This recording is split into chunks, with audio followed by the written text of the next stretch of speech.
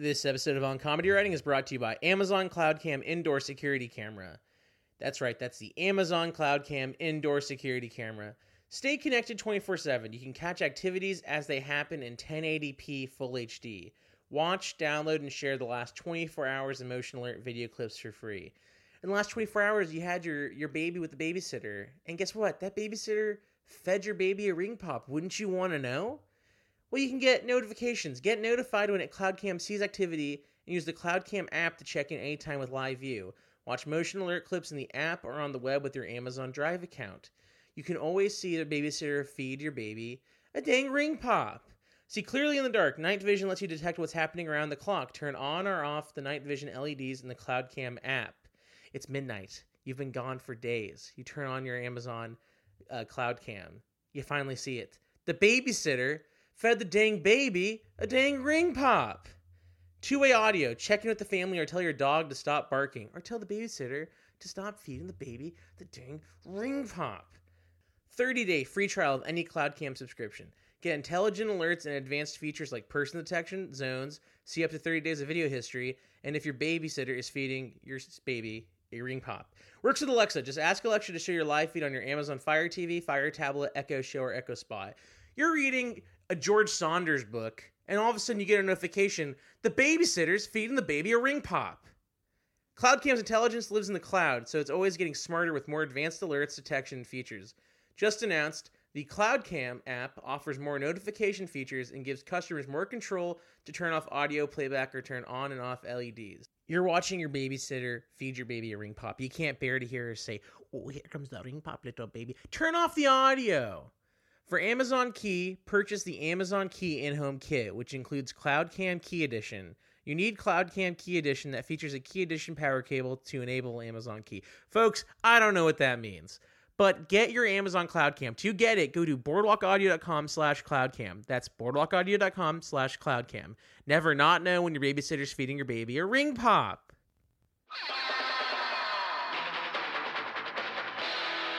This is a Boardwalk Audio podcast. On comedy writing, on comedy writing.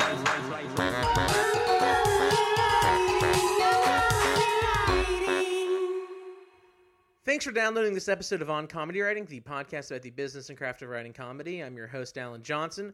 We've got a great episode, but first, the best way to support this show is by going to boardwalkaudio.com/onComedyWriting. Click the support our artist button and shop on Amazon like you normally would. We get a little kickback. This was another episode recorded in Los Angeles at my buddy Will Dwyer's place. Will has a great podcast called Casting Session, which you should definitely check out. It's really funny. Our guest this week is Andy Bobrow. He's written on shows like Malcolm in the Middle, Community, Last Man on Earth, and Brooklyn Nine-Nine. This is a long episode, but it's full of really interesting information. Andy worked in advertising for like 15 years before even getting involved with comedy, which is really fascinating to me. And he also talks a lot about business stuff, like what's an overall deal, and even throws out a lot of actual figures, which I always find really informative. So strap in. It's a long one, but it's well worth listening to. It's probably the best episode about the business, which is half of this podcast is business and craft. If you like this episode, check out our other episodes with Neil Campbell and David Phillips from Brooklyn Nine-Nine, or the episode with Chris Kula, who also worked on Community. So here is Andy Bobrow.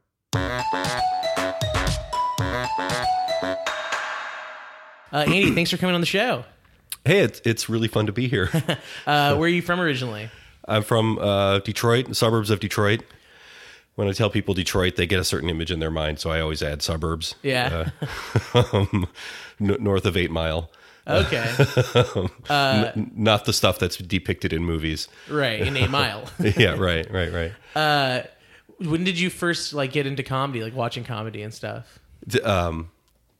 Very early. I've my team of therapists has uncovered all the reasons why I am the way I am, but it has a lot to do with the fact that I was the youngest of 3 boys, and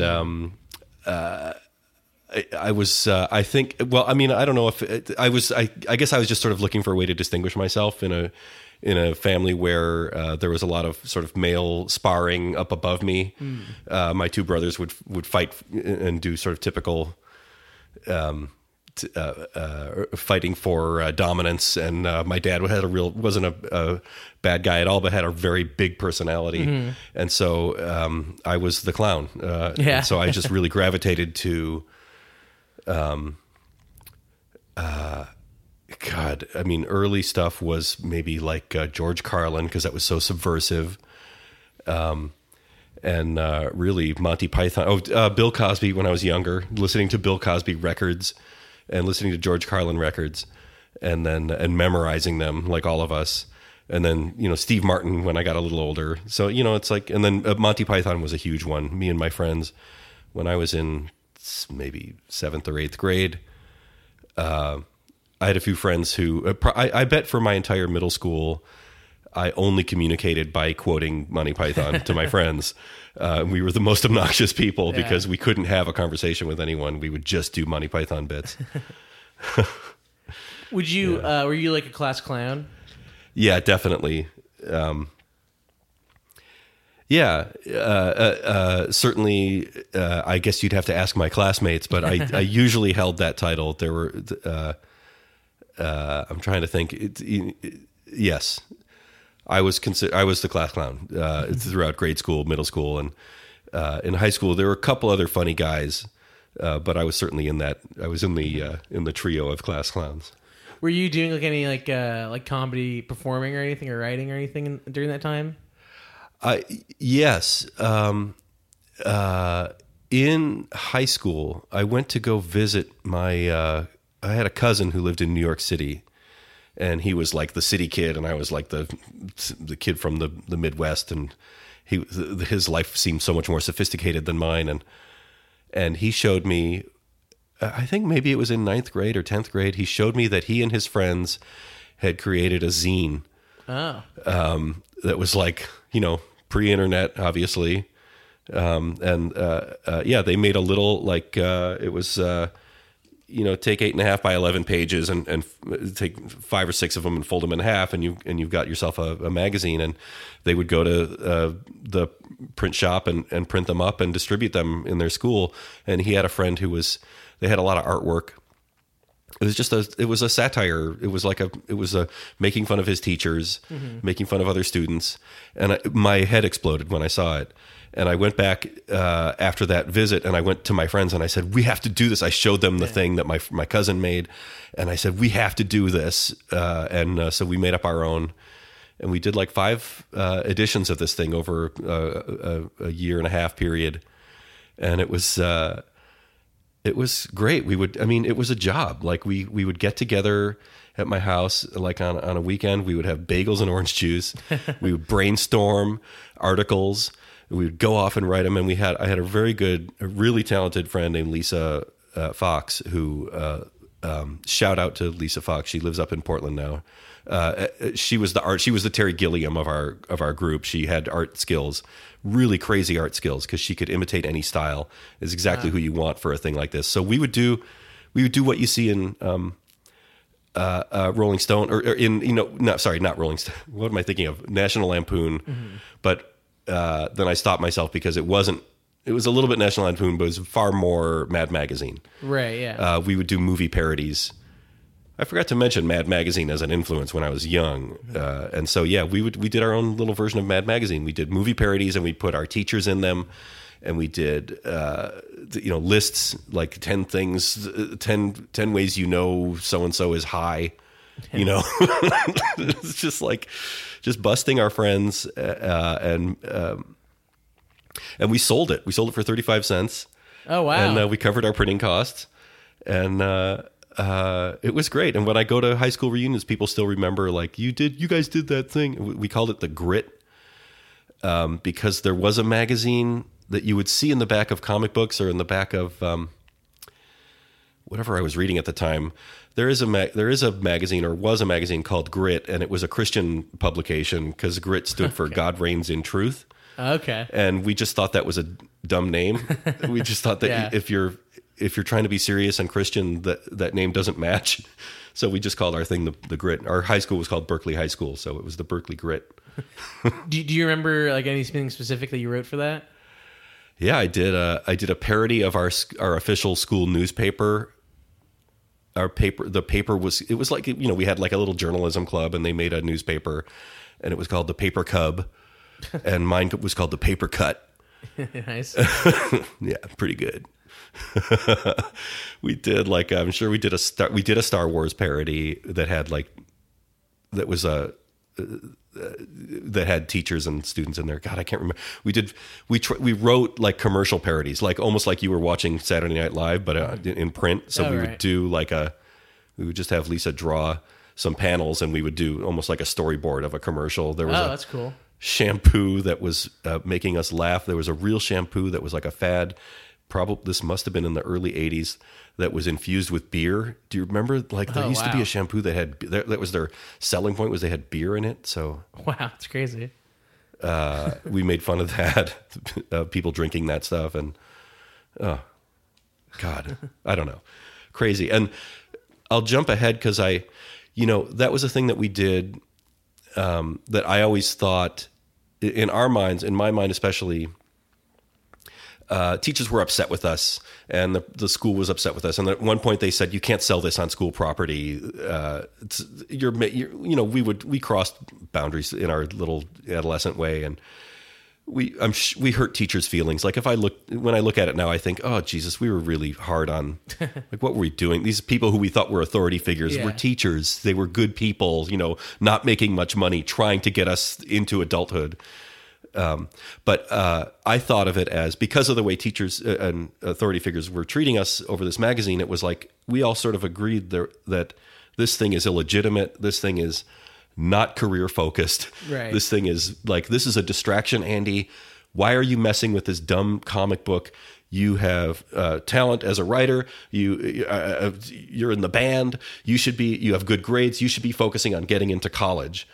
And my whole time I thought of this stupid thing as like a sort of a shameful endeavor, this sort of dirty secret that we had, this thing that I eventually would have to drop if I was going to become an adult and join the world. And then you flash forward to after college, when I was looking for a job, I had met someone who worked at an ad agency. And I had majored in English, and I had writing skills, and I thought it would be really cool if I could get paid to write something for a living. And in the Midwest, that was about it. Advertising was sort of Hollywood, and that job really impressed me. And I thought, how cool, because you get to be funny and clever, and this girl that I met, she was writing radio commercials, and they were goofy and dialogue driven, and so I worked, and I had an aunt who was in that business, and she gave me some advice. And then I finally got an interview at this place, a small place in Detroit, and I had a resume, and I had some sample ads. And the guy looked at my ads, and because my aunt had told me, write up fake ads for real products, and just demonstrate that you know how to make a print ad. And I did it, and they were all serious. It was me trying to sell things. And the guy looked at it and he said, "Well, this is interesting, but what we do here is we do more goofy comedy type stuff." And there was this amazing moment where I went, "Oh shoot!" Like, I think he was ending the interview. Yeah. He was just saying, it was when you think about how to tell someone they didn't get a job, that was a pretty good. You're always looking for information like that, and he would basically spelled it out and said, "This isn't funny enough." But instead of me saying thank you for your time, I said, "Oh my God, me and my friends did this comedy magazine." Yeah. And he lit up and he said, "I would like to see that." And he said, "Go back home, write me 2 radio commercials and 2 TV commercials, and make sure they're funny, and bring me that comedy magazine that you did in high school." And I did, and I got the job. Yeah. It was an amazing 360 or 180 where I just realized that the thing that I had, the sort of the shameful thing that I was doing, that comedy was illegitimate and wasn't going to be my career, could actually pay my bills. Yeah. It was amazing. It's a weird thing. I think that's been a kind of a thorough line with a lot of the episodes I've done, where people were kind of doing this thing that they weren't really that serious about, and they thought wouldn't lead to anywhere, and it actually led to a whole career and stuff like that. Yeah. It was crazy. So how long were you working as a copywriter? I had a nice long career doing that. I worked at it was a little place in the suburbs of Detroit, in like Troy, Michigan. It was called Simons and Michelson's Eve. They're still in business. They're great, lovely people, family-owned business. And I did that for a year and a half or so, and then I started to set my sights a little higher. That was a small shop, and they did small clients, and I thought I could maybe play in bigger pond, and I got a job at a bigger place in Detroit that was called Ross Roy, and their main clients were Chrysler. But because at the time, this would have been late 80s, Chrysler had a deal with... Chrysler was distributing Alfa Romeos for a time in the U.S., Okay. So I got to write Alfa Romeo ads, which were fun and snarky, and it's a car that, it was an amazing conversation I had with one of my bosses, Lance Aldrich, who sort of off the cuff was saying like how these Alphas, people love them, but people love them when they work, but they never work. And I said, why do you think that happens? And he said, as far as I can tell, it's because when your car needs so much attention, it's easier to anthropomorphize it. Because when they talk to Alfa Romeo owners in focus groups, they all talk about he doesn't like wet weather, or she's sick today, or it's like it becomes easy. So when the car works, it's like a triumph of like my trusted Labrador is in good health today. It's weird. Anyway, you asked how long I did it, so I had a 15-year career in advertising. I did at SMZ, and then I Ross Roy for like 3 or so years, and then I wanted to get to a bigger market, and I had talked to a headhunter about maybe going to. I thought I should be in New York, I guess, or Chicago, or San Francisco, Los Angeles, Minneapolis. At the time there were a couple like really creative ad agencies there that were doing good work, and when you're in that world, you read there's so many awards. It's a real self-congratulatory industry like Hollywood. So you get caught up in this thing of like, I want to win awards. And so I talked to a headhunter, and I was like, I want to win awards. Where can I, see if you can, am I good enough? Here's my portfolio, and what can you find me? And she found me a job out here at a place called Campbell Ewald that did a lot of Chevy stuff. And Princess Cruise Lines, and a bank, the typical bank, healthcare. Anyway, and I didn't win any awards, but it got me to Los Angeles, and I moved out here with my wife, who I had met at my first job. She was the boss's daughter. Oh. Sorry, she was the boss's niece. So yeah, it was a long career, and it wasn't until I got to Los Angeles that I started to see, when you're in the Midwest or other part of the country, you don't quite understand who writes television and movies. You think of them as people you'll never meet, or sons and daughters of famous people, or people who just have, just like, you don't know how to get there. And then you meet them, you come out here, you meet them, and they're like, oh, it's just a person. Yeah. It's just a person like me. They have talent, and they've had good opportunities and luck, I'm sure, but they're not gods. Right. So that was when I started to get the thought had always been in the back of my mind, like maybe I could do the pure comedy professionally somehow, or write for comedy for sitcoms. Because in advertising, you always have a second objective. You're trying to be kind of clever, but you need to sell something, and someone else is giving you the assignment. They're not just saying be funny. They're saying like find a funny way to sell cars. Anyway, I'm doing a lot of the talking, but I wanted to get. I'll just give you the whole. I'll just get you through. Good. So that was like 15 years, and I had a good life there, but then I started taking. In the back of my mind, I thought maybe I could transition, and I met a guy at work who had taken an improv class just for fun, and I thought I should do that, so I started taking classes at the Groundlings Theater, and it was terrifying, and performing wasn't really my thing, although I was in school plays in high school, but never after that, and I'm not good at performing, but I could sort of think on my feet. I could do the what you're not supposed to do in improv, which was write my way through a scene. Right, yeah. And I got called out on that a lot, but then again, I could usually find a punchline. And so they were like, a lot of my meetings with teachers were like, well, you're not a born performer, but you do get laughs. And it was there that I just sort of made connections and met some people who were going places and people who had careers or people who had agents. And Will Forte was one of them, actually. And he had just mentioned offhand, like, do you ever think of writing for television? And I was like, at the time I was like, oh, I don't know. I mean, I got a good gig here at Gray Advertising because I was treated very well in advertising and I was making a good living and I was afraid to fail. But that conversation stuck in my mind. And then I called him at one point, like a year or so later. And I said, hey, he had offered to introduce me to his agent because he thought I was funny. And so I said, yeah, could you show my stuff to your agent? And he showed my stuff to his agent. And then the agent never called back. But it started me off in that direction. Right, yeah.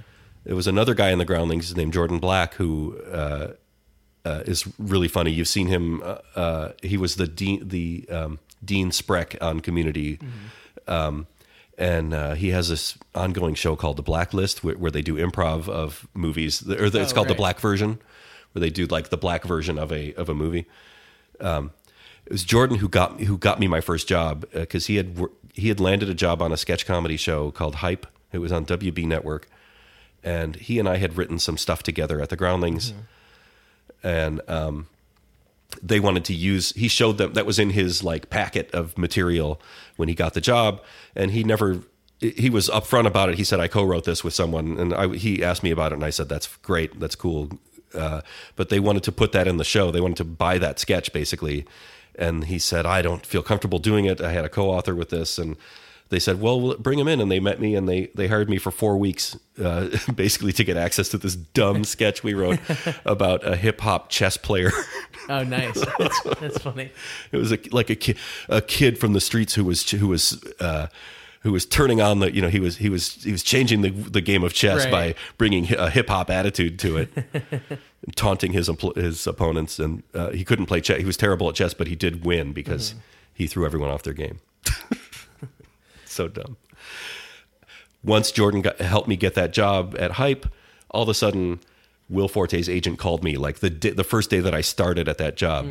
And for a couple of years, I thought that was a cool coincidence until someone explained to me that no, agents know who gets hired where. Every agent who represents comedy writers knew that there was an opening at Hype, and everyone was trying to get their clients on it, and everyone heard that they filled it with someone who was unrepresented, and that was when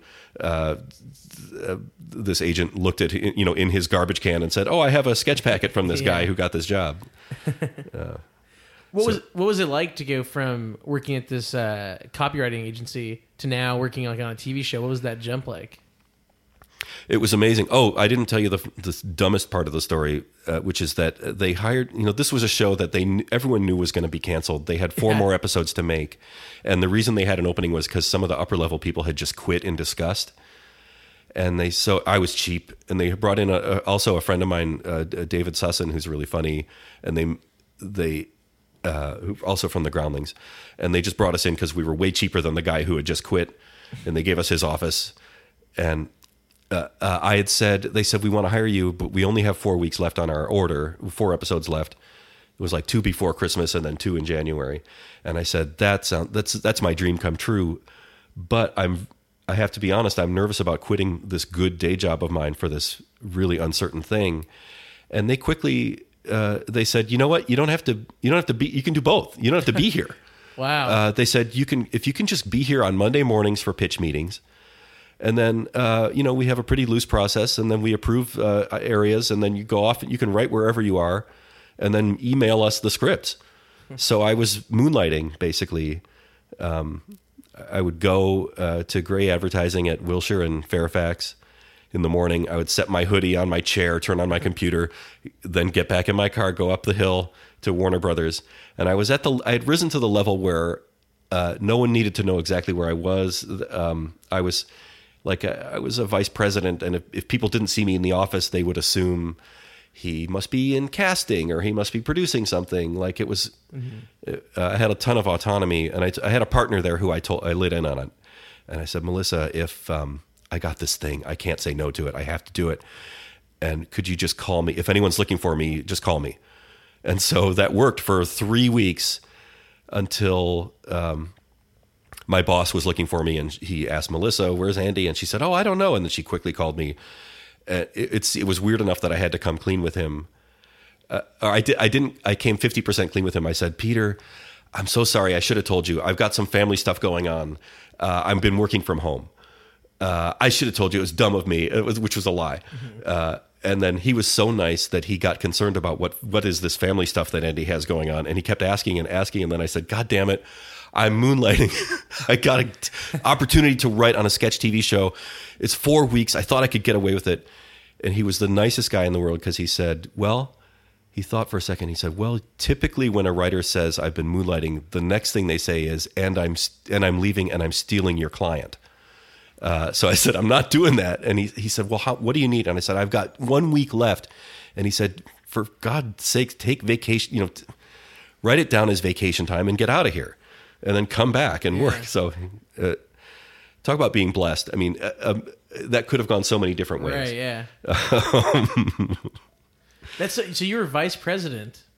That's a title that they hand out to a lot of people in advertising. Yeah, it was like there were a dozen or so vice presidents. Okay. But yes, I had risen to, my title was associate creative director, which also there were a few of us. There were like 4 or 5 of us. It meant that I had some authority over a couple lower level copywriters, and I would get to go to meetings with clients and be the face of the agency. So it was good. That career treated me well. And the advice that I try to give people when they talk about breaking in is that the thing that worked for me, and I don't know if it works for everyone, but is that I was never desperate. I had a day job that reliably paid my bills, and I was able to pursue the writing thing without endangering my ability to feed myself. I mean, there are setbacks to that too. I mean, it was such a long process between the time I decided I really wanted to try, between the time I made that phone call to Will and said, "I would like to meet your agent," and then the time I got my first job, it was probably 3 years. Wow. So it wasn't for the faint-hearted. And I tell people that too. It's like, it could take time. You just don't know. So be ready. Be ready, because you could have everything in place. You could have the talent, and you could have the right material, and you could have the right connections and an agent representing you, and it still could be like 2 years before something happens. So yeah, you got to pay the bills. Do you use any of your the skills you learned doing copywriting in your writing today? I think the main thing that served me was that I knew how to take notes, because you take an awful lot of notes in advertising, and you take them from people who aren't writers and who aren't funny and who don't understand how you think. And, it was really good training for getting like studio and network notes, or sitting in a room with executives who are trying to shape the material but don't have the skill set that you have. But they're in charge of you, and they're writing the checks. So I think it gave me patience. I think the main thing advertising gave me was patience. Like, where I see a lot of young writers get notes or get off a notes call and be so pissed and be like so like fuck them, and I just think this is maybe because I'm such a beta in the first place, the youngest of 3 boys, not wanting to cause any trouble. I think when I get notes, it's like, this is just part of the painful thing that you do. Right. Yeah. It has to be. Yeah. It's just part of the thing. And also, I mean, my attitude in general is that non-writers giving you notes, they're not bad and they're not wrong. I mean, they're trying to, everyone's trying to picture something that doesn't exist yet. So it's like, they're not in your head. The reason their notes don't make sense to you is that they're not in your head. They're not seeing what you're seeing. And if you can do a really good job of telling them, like, I've never had a hard time pushing back and saying, I hear what you're saying, but I'm picturing this differently. Let me try it my way. let me see if I can incorporate your thing. I mean, they want to be heard, and they just want to know that you're thinking about it from different angles. Right. Yeah. So what was that first job at Hype like? It felt so cool. I was working it was on the Warner lot. And so just the idea of, I find it was Hollywood, it was like you get to drive onto a studio lot and there's a amazing back lot there. It's a really good studio, Warner, just in terms of the visual experience. They have that huge urban street there, and there was the ER was filmed there for like 10 years. So they had the elevated track. They had like the back door of the hospital and the elevated tracks. And every day I walked around there and I just thought, I can't believe I'm here. Yeah. I spent more time there because they said you don't have to be here, but I was like there as much as I could be. I wanted to soak it up. And the process was, it was a sinking ship, and there was discord, and a lot of writers were bitching about the showrunners, and the showrunners were unhappy, and everyone sort of, the atmosphere in the room was sort of like pissy. Yeah. But I didn't know that. I didn't know whether this was on the high end or the low end of how people behave in rooms. I just thought, well, this is Hollywood. And it wasn't bad. It was just a lot of grousing. People who do comedy are not the happiest people. Right. It's part of our process. So once that show ended, did you just go straight back to your advertising? I went back to advertising, but at that point I had a meeting with Will's agent, Matt Rice, who is a really great guy, and I've been with him this whole time. He called me in and said, "Okay, Hype ended. What do you want to do?" And I said, well, I want to have Will Forte's career. At the time, Will had he had written on a lot of sitcoms, and then he had written on Letterman, and it was just before, I think he had just gotten a job on Saturday Night Live as a performer. I said, well, I wouldn't mind having Will's career. And Matt laughed at me and said, no, you can't. You have to have Will's brain to have Will's career. And I was like, okay, I get it. But he said, at the time, what I had to show was I had sketches that I had written, sketches that had been produced on Hype, and sketches that I had done at the Groundlings. And I might talk. By the way, is this a timed thing? Like, do we have it out? Yeah, we're good. We can meander a little. Yeah, we can meander. Okay. I hope I'm not boring. No, this is very interesting. Okay, cool. You'll cut it down if it needs to be. So what I had was sketches that I had written, and I didn't have a script sample, like a full sitcom script sample. So Matt said, you need to write something. I want, if you want to work on sitcoms, you need to have a sitcom script. He said, I've had good luck at the time. He said, the conventional wisdom was like from the 70s and 80s and 90s was like, you go write a script, a spec of an existing show. And Matt was saying, I've had better luck with not specs, with just the original scripts, original pilots. So he said, just write a pilot. And he said, the important thing is, he gave me really good advice. He said, don't reinvent the wheel. He said, just do a fucking version of Friends, but make it your sensibility, and the type of humor that you like to do, and the stuff that you just play to your strengths. And I said, okay, I can, and cocky advertising vice president, I was like, I know exactly what to do. But I went home and I was terrified, and I had never written anything. I had written at some point earlier, I had taken a sitcom writing seminar at the AFI, American Film Institute, where I had written a spec Ellen that was terrible, Ellen. And that was the only 30-page thing I had ever written. And in advertising, you rarely write anything longer than one page. And so I was terrified, and I just froze from the fear of trying to do this. I would sit down and try to write stuff, and then I would send him. He said, "Send me stuff in progress." Like Will does that all the time. But I sent him stuff, and he was like, "I don't get this." And then I finally, might have been a year later.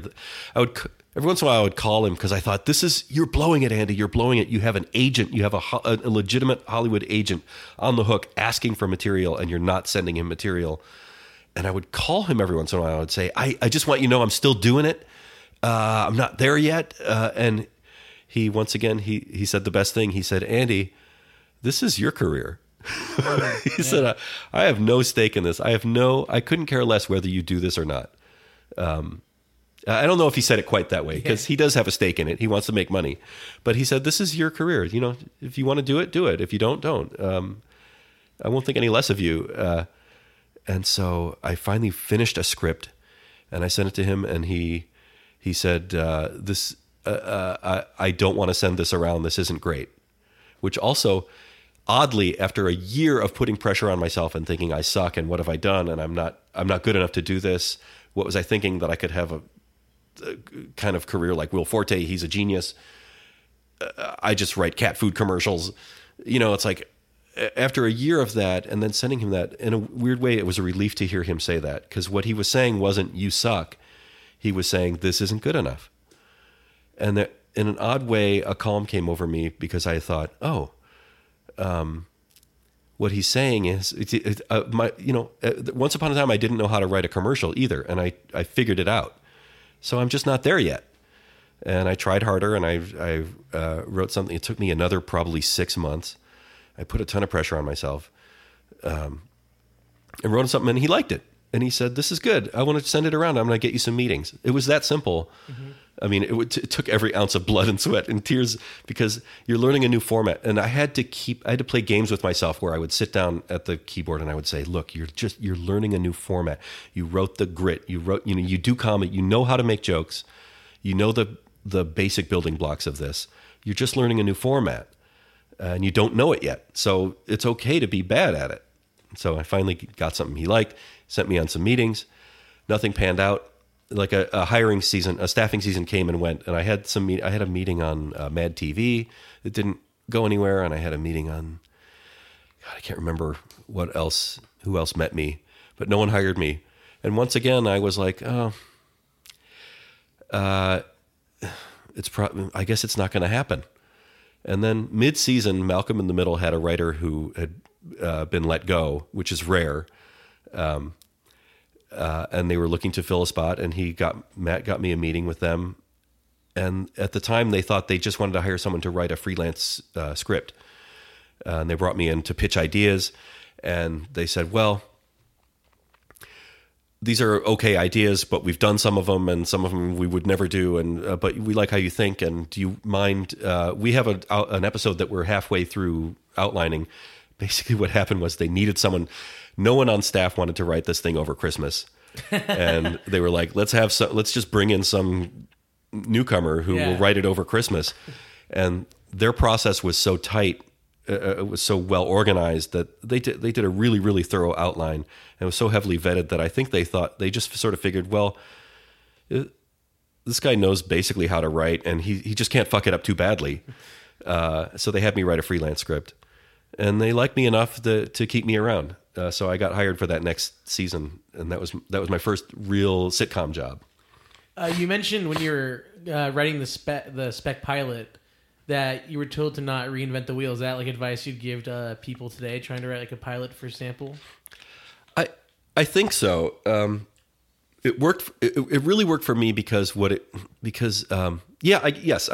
give that advice in the sense that I don't know. There's going to be someone who can break that rule and knows how to break it and gets everyone's attention. So I'm reluctant to say just write a version of Friends or Always Sunny.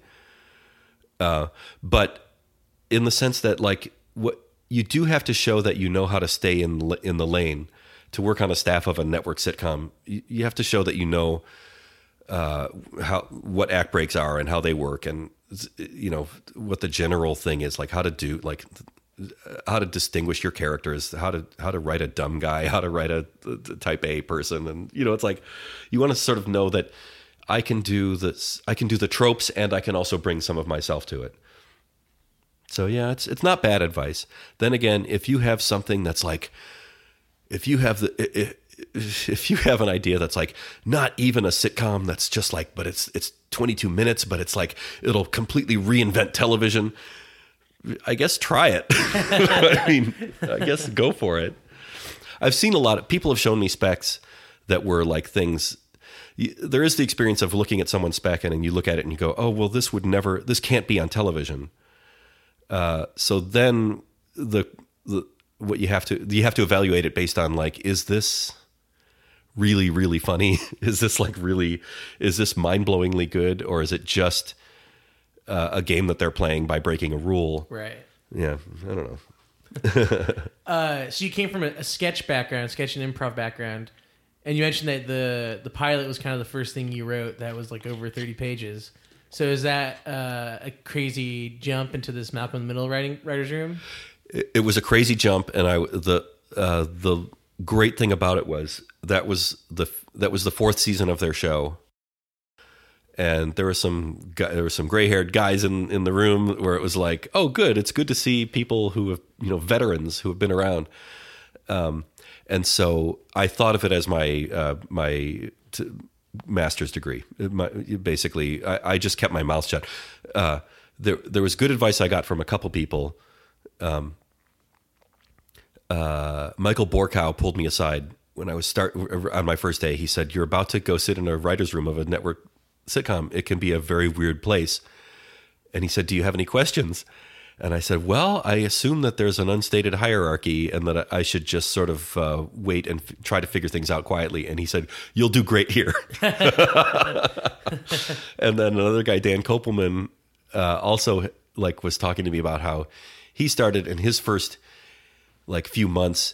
He was nervous about how he was doing, and he called his agent and he said, "Do they like me? Do they hate me? I don't know." And his agent asked around and called Dan back and said, "They love you. You're quiet." So what I learned at that job was, it was more of they didn't want me to run anything. They didn't want me to prove myself. They didn't want me to do anything except, make them laugh as often as I could. And it didn't have to be once a day. It could be less than that. It's like, just be part of the vibe, be in the room, be funny, react to things. If you have a good idea, pitch it. If you don't, just don't. Right. So yeah, I really just kept my mouth shut, and because what they needed me to do was just be one of them and not make waves and write good drafts, which I could do. So that was pretty good. Would you say that's a good tactic for writers in most rooms to do, if you're new writers? Yeah, since then I've been in rooms where they really want people to speak up. So I guess it's not for everyone.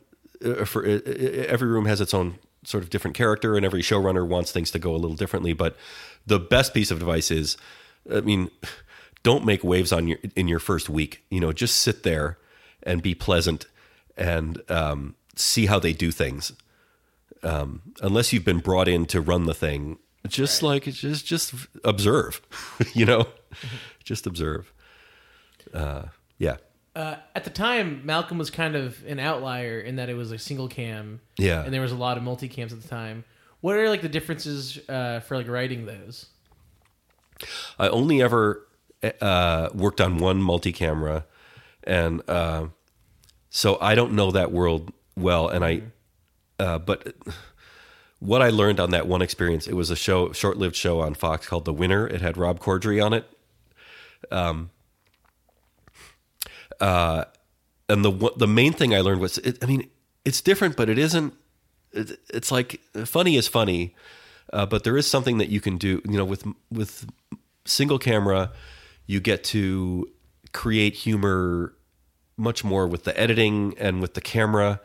You can do sort of camera jokes. The thing that's kind of a cliche. I don't love it, but I've done a ton of them, and everyone does it. Where you do sort of like a cut to, like a smash cut to, like a character says, "Fine, I'll go to the fancy restaurant, but I'm not going to eat clams." And then cut to, "I love clams."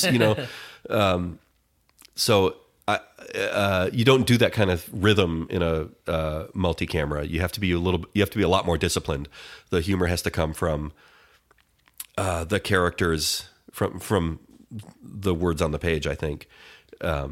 We didn't do it well on The Winner. The other thing that we learned was, you always think that you're killing on show night when you have a live audience and they've been told to laugh and they're hyped up, and there's a comedian who's putting everyone in a good mood, and everyone is performing. The whole audience is performing for you, and you hear how they respond to stuff, and then when you make a change, like the actors get bigger and bigger, and the jokes get bawdier and bawdier, and the audience is howling, and you're having it's like being at a Coke party.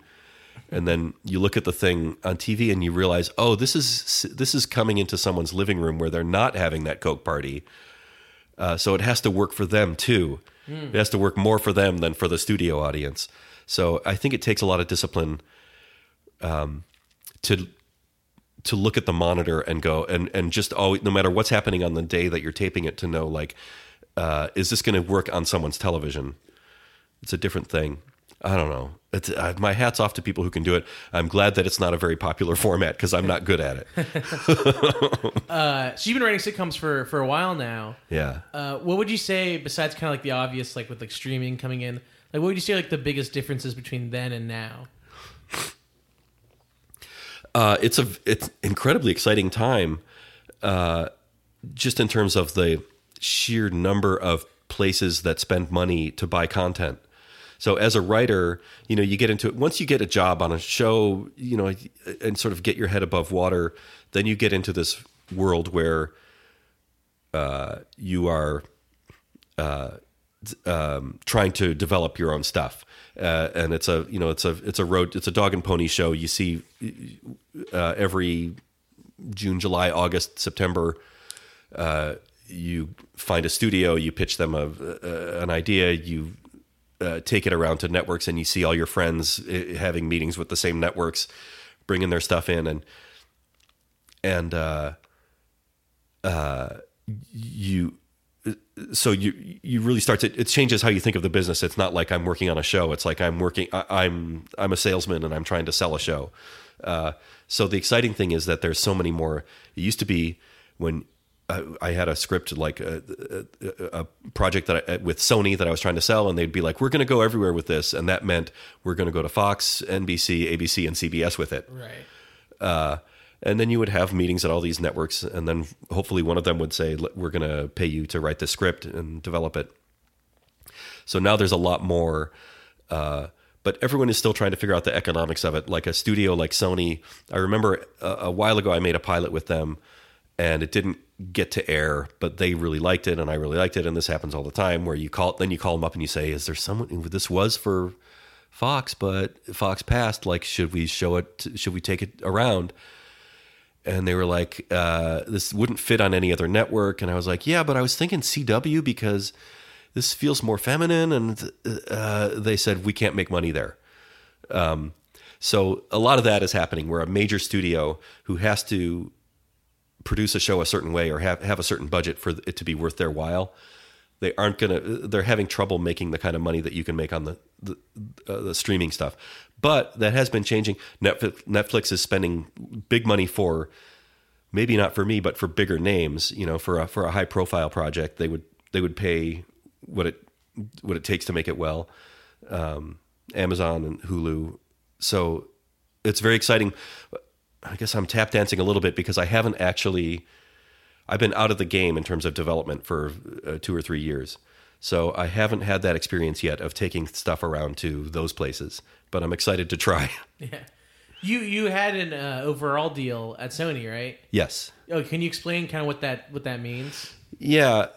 It's the coolest thing in the world. It's when you get a job on a show, maybe this might be the most interesting part of the interview, because I'll just get into the nuts and bolts of how the contracts work. Oh, cool. People might like that, yeah, right? Yeah. When you get hired on a show to be a writer on staff, typically the contract says you're going to work for us for as many as 3 years. The contract spells out the next 3 years of your life. And it's written that basically how you get paid is you get paid X number of dollars for every episode produced on that series. So if they're making 22 episodes, you're going to get your, anywhere from like $5,000 to $20,000 per episode produced. You're also going to get or maybe more than that. I don't know. I don't want to get too bogged down in the numbers. But how you get paid is per episode produced on a project. So your services are rendered to them. You're going to work here on Community. This is produced by Sony. We've got you for 3 years at our discretion. It's always at the studio's discretion. So the writer is sort of can't quit, but the studio can fire you. Now there's wiggle room there, because if you're truly unhappy someplace, they're not going to make you do it. But it's rare that someone goes like, fuck this. For the money that you're getting, you're like, I'll put up with it. Anyway, so that's a typical writer deal, a staff writer deal. And those, I say staff writer, but that includes a staff writer. The titles for writers are like story editor, executive story editor, co-producer, producer, supervising producer, co-executive producer. If you see those names on a TV screen, those are all writers. Those are just the writers in the room. If you see something that says produced by, that's an actual producer. So you get that money per episode, and you also get a payment for any of the scripts that you actually write with your name on them. And a sitcom, you're doing a lot of group writing, and you're outlining in a group, but one person will go off and write a draft typically, or if not, they'll just say this is going to be your draft, and you'll put your name on it. And that's a union thing. Someone has to be the credited writer for a thing, because that's how you get residuals. So you'll get this fee for every episode produced, no matter whether you wrote it or not. And then you'll also get an extra fee for a script that you wrote, and then you'll get residuals on that particular script, et cetera, et cetera. When you get something I've always wondered about with the script on your name and stuff, because it is group writing mostly. Is there ever any like hard feelings about who gets the credit for that stuff? It's generally accepted. Not that I've ever seen. Sometimes there's little nitpicks here and there. It's generally accepted when you have a room of like 10 people and you're making 22 episodes. Everyone's going to get 2, and you can look at, that's $20,000. The Writers Guild publishes, I'm not talking out of school here. The Writers Guild publishes their script fee minimum. It's $22 or something $1,000. So everyone knows that I'm going to get, on top of my paycheck, I'm going to get $40,000 for the 2 scripts I write this year. And so it kind of doesn't matter whether my name is on something that I had. Often it'll happen that a very senior person will have a really strong hand in shepherding a script through the process, but the name on the script will be someone else. And it's just part of, like, you accept it because you're getting paid really well. Mm-hmm. And you're going to get your name on a script. And at the end of the day, if a show syndicates, every script is going to be rerun, and so everyone's going to get residual checks. There have been situations where, some people get more episodes during a season than others, and I've seen people complain like, I only got 1 script on this thing, but everyone else got 2, and this other guy got 3, and so yeah, there's grousing about that. But I've never seen grousing about like, this was technically my script, but his name was on it or her name was on it, because it's just everything goes around. Right. I don't know. I went into this money thing. You asked me about an overall deal, and why I started with the money was at a certain point. While you're doing this and you're getting paid to write per episode of Community, every episode of Community, 22 episodes a year, plus the 2 that I write, and I'm getting a chunk of money for all that. And then at the same time, I'm also working with Sony. Sort of, it's generally accepted that I'm on staff of a Sony show. I have a relationship with Sony.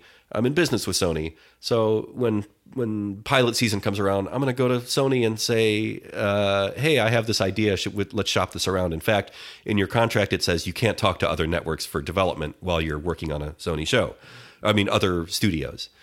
So I'm basically in the Sony family, and I'm getting a chunk of money for Community. And then a couple years in a row, I went to them and sold pilots and got a chunk of money for that. And so there's money. Sony is paying me lots of money for different things. And at a certain point, it just becomes, you get enough clout where your agent calls them and says, my guy is a performer for you. My guy consistently sells pilots. My guy is valuable at Community. Why don't let's make this an overall deal. And the difference is, they guarantee you a chunk of money over a 2-year period, and they say for this huge pile of gold, what you're going to do for us is you're going to work on Community and you're going to develop scripts.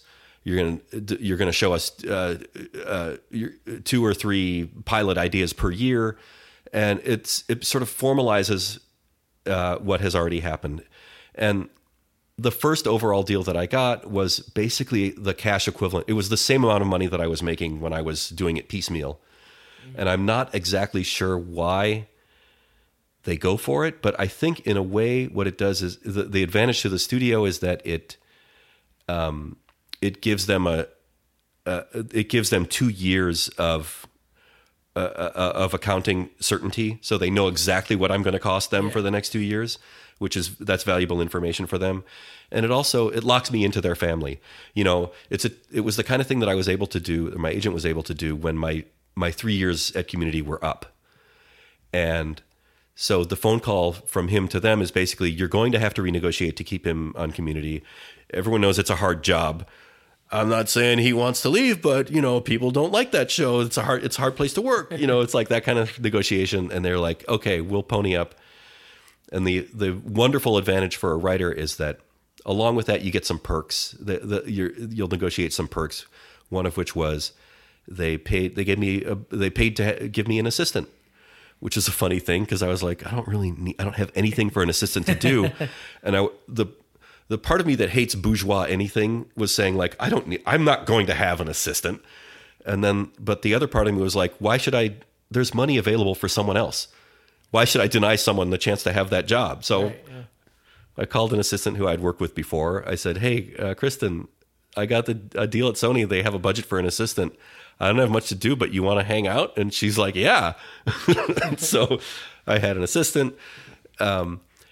She absolutely made herself useful. She took notes on phone calls for me, and she made me comfortable, and she proofread my scripts and did a lot of work. But at the beginning, it was just like, hey, there's a budget, and they'll pay you.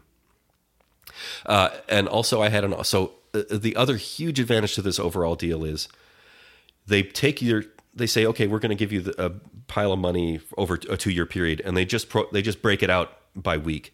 So you get a paycheck every week and it's steady. So all of a sudden you go home and you say to your wife, I'm going to get a paycheck in the mail every week for 2 straight years, which doesn't happen when you're on staff. The paychecks stop when you're on hiatus. And so it just changes your lifestyle. I had that deal at Sony for 2 years, and then I transitioned over to 20th when Will wanted to hire me on Last Man. We were able to say, if you want him, he has an overall at Sony, you have to match that. And so they matched my deal, and so I was able to make that work for 3 straight years. And then when that job I don't work at Last Man anymore. Will wanted to make a change last year, and we very amicably parted ways. And my overall at 20th ended, and I'm back on the street. I landed on my feet. I'm working at Brooklyn Nine-Nine, which is an amazing show, and I'm very happy. But it's interesting that in early March, when this show ends, when production ends, I'm not going to have paychecks. Right, yeah. It's going to make me a lot more. I got to work for my dinner again. So when you would what's your how would you decide how to pitch a show during this overall deal?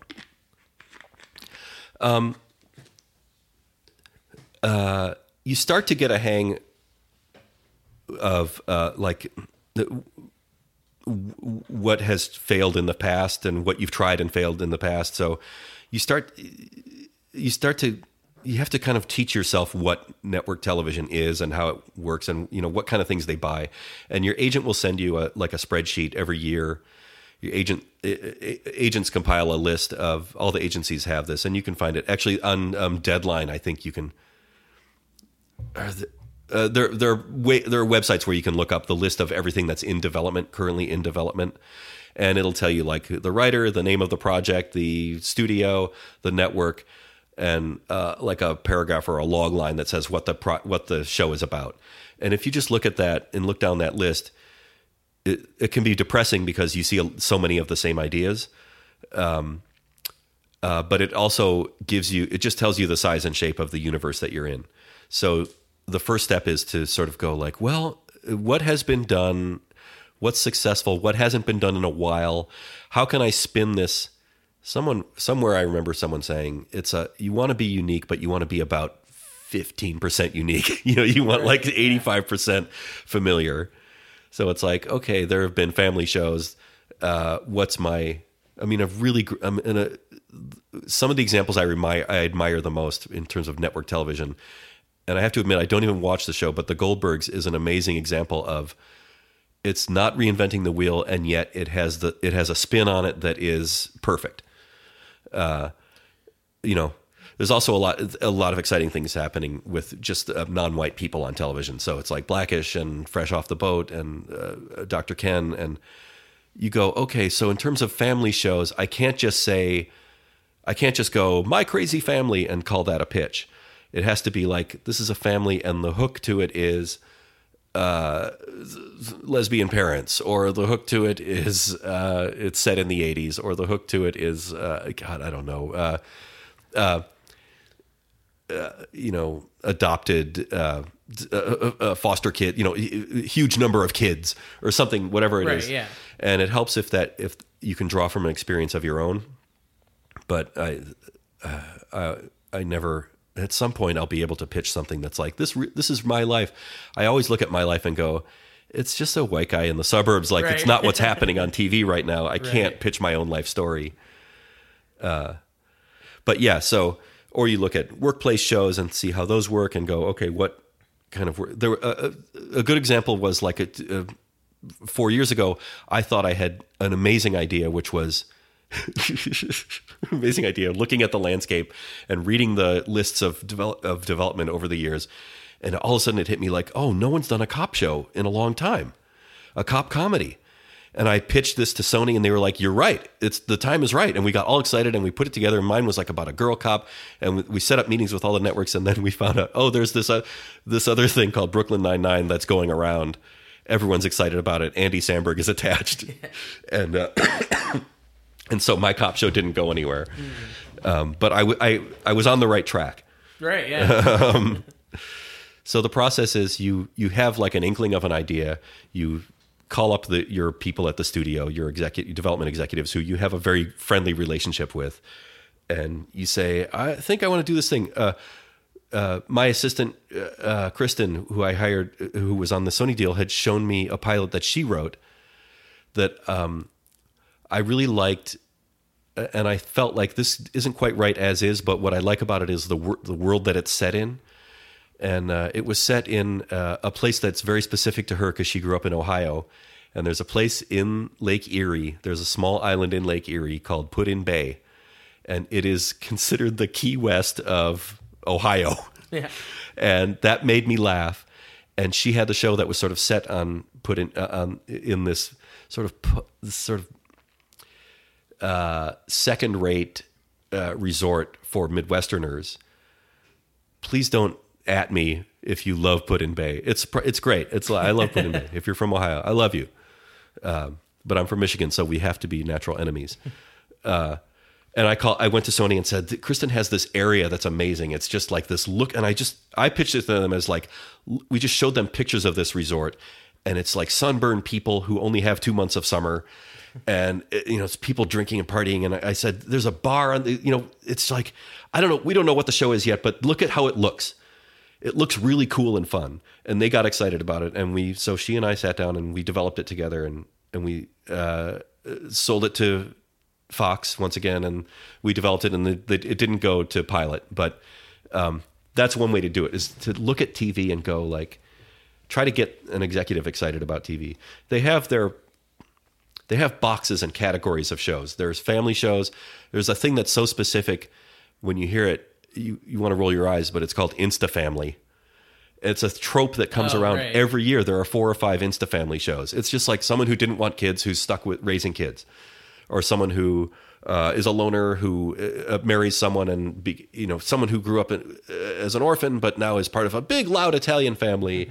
It's in general, fish out of water is not a bad place to look. And so what are ways for fish to be out of water? Right. There was a show that the one pilot that I ever had made. What got me excited about it was I was literally just thinking about friends and love triangles. For a couple years in a row, I had written scripts where they kept saying, we think it needs a love interest. We think it needs a love interest. And I'd roll my eyes and throw my hands up and go, ugh.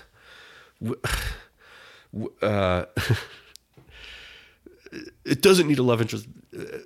But finally I sat down and I said, you know what? I'm going to just give them what they're asking for.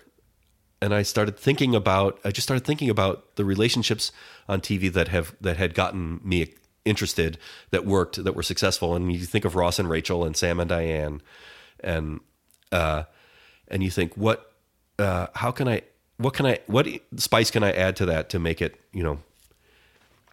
I went around and around on this thing where I was like, what's interesting about Will and Grace? All of a sudden I got obsessed with Will and Grace, and I thought what worked so well with Will and Grace was that they were a married couple, but they couldn't consummate.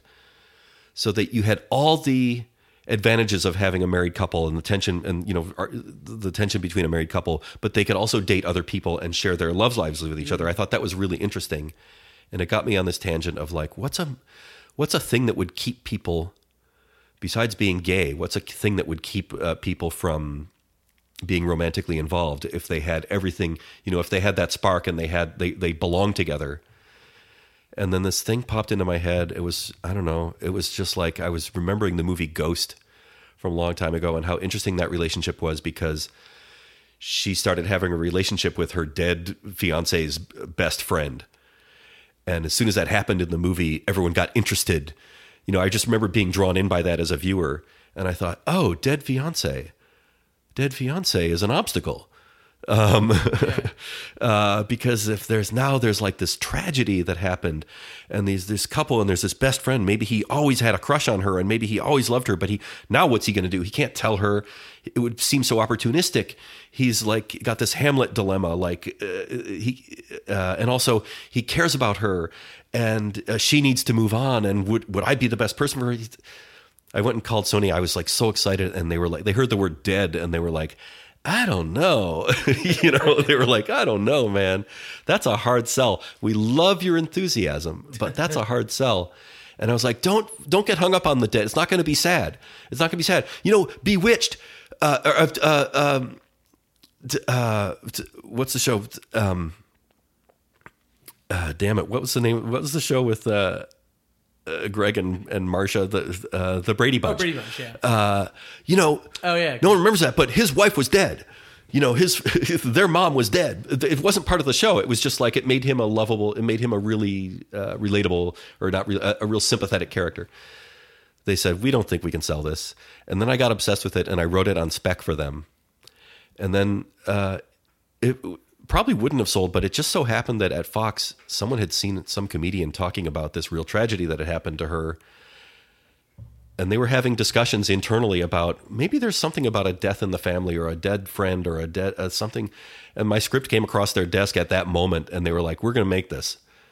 I'm sad that it's not on the air, but the pilot didn't come out great. But that was the most successful experience I had. What's that process like after they buy it and they're going to produce it for you? Are you totally out of it at that point? No. You enter a vortex of pressure and excitement and hell. Yeah. It's the most exciting, nerve-wracking thing that I've ever experienced. Because you're sort of chugging along. You write a script. They like it. They're giving you notes. And then there's a day in January or February, you've turned in your final draft, and you're getting phone calls from agents or the studio saying, we haven't heard anything yet. They're supposed to make decisions. Every year, each of the main networks buys. I've heard once they buy like 60 or so scripts, and then they make 15 or so pilots. So those odds are not great. And then of those pilots, they may order 5 or so to series. So the odds are spelled out. So anyway, the day happened. I was working at Community. I was sick as a dog, and I got a phone call.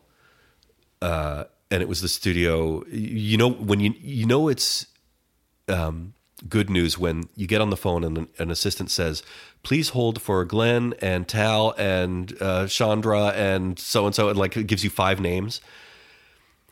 Because when everyone wants to get on the phone with you, they want to give you good news. When it's just like one person calling, it's like, your pilot didn't go. Mm-hmm. So I was pretty sure when they called me, the assistant called me and said, please hold for these 5 people. I was like, oh, this phone call is the decision, and it sounds like it's good. And they said, they were like screaming, and they said, Andy, they're buying it. They're going to produce it. I'm like, that's amazing. That's amazing. And they're like, enjoy today because it's going to get crazy. And then you get a phone call from your agent who says, this is great news. I'm so proud of you. I'm so happy for you. And then you get a phone call from your lawyer who says, this is great news. I always believed in you, or whatever. You get a lot of congratulations. And then immediately you get an email or a phone call from the studio saying, first thing we got to do is find a director. The order of events is you got to get a director, and then you got to get a casting agent, and then you've got to get and then you've got to start casting. And everyone, this happens in January, and everyone is doing this at the same time. And that's what makes it crazy, because every pilot is going to get shot in March. And so Sony calls and says, we're going to send you a list of directors. You better study up on them, figure out who if they're people you've worked with in the past who are at that level, let us know. And they send you the list of the people that they like and that they've worked with in the past. And then agents who don't represent me start calling me. So someone from CAA calls me, and someone from William Morris Endeavor calls me and say, Andy, congratulations. Hey, just found out the news. Hope I'm not intruding. I represent Meryl Streep. I represent, look, we got big names here. And I'm telling you, I'm trying to think of a name. I'm telling you, Jack Nicholson has said that he might be interested in television. And you're like, oh my God, Jack Nicholson and Meryl Streep in my pilot? They throw names at you. And because all those movie actors, all those huge stars have said, I might do, if the right TV project comes along, sure, shoot it my way. It's such a long shot, but you don't think that, on the day when everyone's congratulating me, it feels like my bar mitzvah. And it's just like, I'm going like, oh my God, I have the most popular pilot in town. CAA is calling me, offering me Meryl Streep. They didn't, that didn't actually happen, right. But the type of names that they offered, I can't remember the names that were at the time. Anyway, so you get in this whirlwind where you're like, you have to start looking at directors' names and start looking at movies they've made or TV shows they've made or pilots they've made to decide if they match your style, who you want to meet, who you want to talk to. You start meeting with casting agents. They find that you start meeting with line producers. You have to hire people. You have to sort of tell the studio, let's hire this person. And you have no experience doing that before. So you're running a show instantly, and you're using every tool. You're using every advisor you have, because you're like, I haven't done this. I don't know how to do this. And they're like, we'll guide you through it, but it has to be your decision. Wow. So you're responsible for pretty much everyone. Yeah. Excuse me. Sorry. In a way, yes. I don't write the checks, but I had to Sony and I had to agree on who we hired. And then agents are selling. Agents are in selling mode. Even my agent was calling me and saying, like, you should talk to this director. He's very interested in your project. That's the one thing that you hear when you're making a pilot is, I represent so-and-so, and so-and-so is very interested in your project. And that's a lie. So-and-so, the agent is trying to create hype. Right. It's very rare that an actor is very... Actors go like, what should... They ask their agent, like, what do you have that you think I should be in? And then maybe they get excited about a script. I mean, they have to like it to do it. But it's rare that an actor calls their agent and says, get me a meeting with this writer. Like that, yeah. I don't think that happens. But the agent will make you believe, like, this person's very interested in your project. It's because this person wants to make a pilot or whatever. So, yeah, I found a director I really clicked with. This guy, Will Gluck, who's amazing. And I had met him before. We had the same agent, and we had met before, and we had hit it off. So that was an easy decision to make. And he was also, he had Heat. He had just produced Easy A, which was yeah. which made money for Sony, and then he was in the process of making that movie about the Justin Timberlake and Mila Kunis were friends with benefits. Yeah. Which I don't know if that did great. They were expecting it to be huge. I'm sure it made. I think it did well. Anyway, so that you're sort of weighing like, who do I like? Who has a style that I think is right for this thing?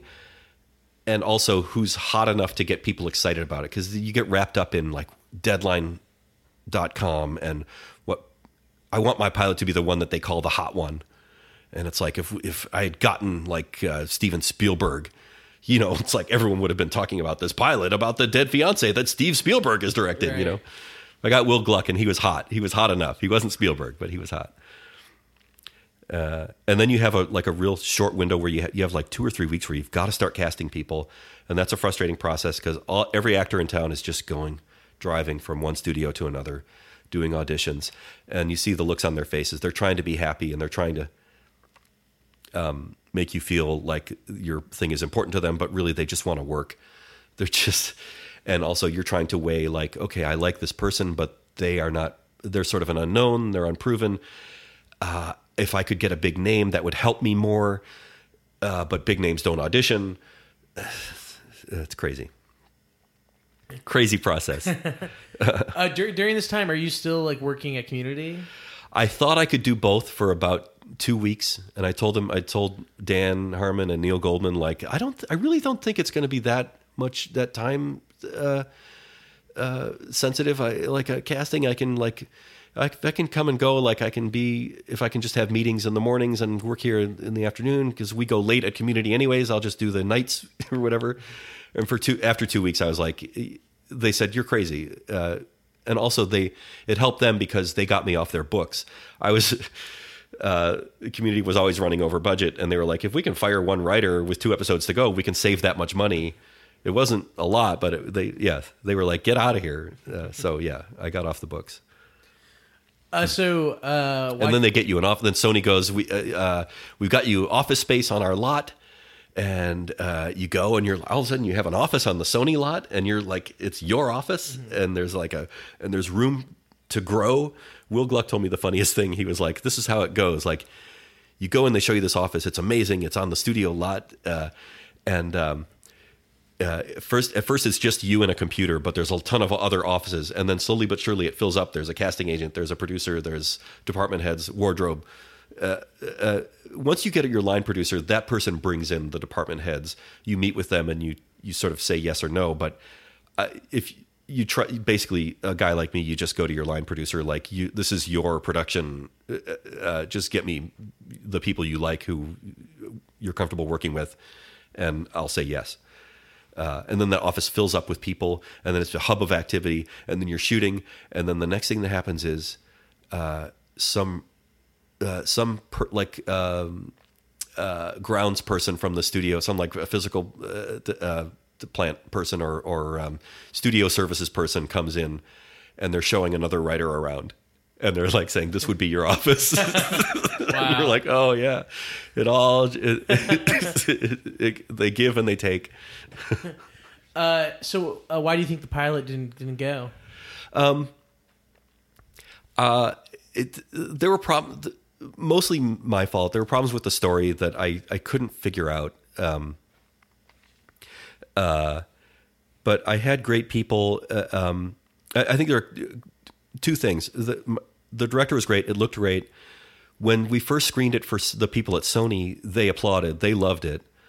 And then they started testing it with audiences, which is just terrible, terrible process.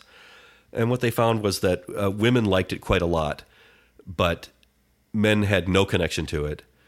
And they were like, you can't do... It was the same year that New Girl was developed. Those were the 2 sort of single camera pilots that Fox was looking at, mine and New Girl. And New Girl had an appeal for men that mine didn't. In my show, it's so dumb. In my show, there was a subplot that was like a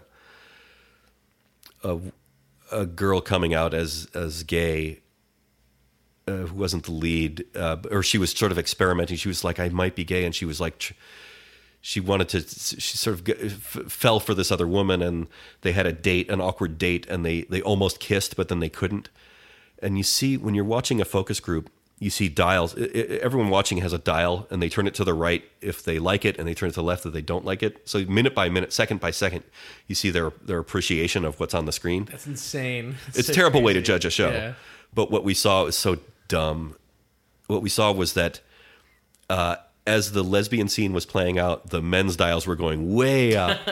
And then when they decided not to kiss, the men were like, fuck this. Wow, that's crazy. People are like dogs. You know what?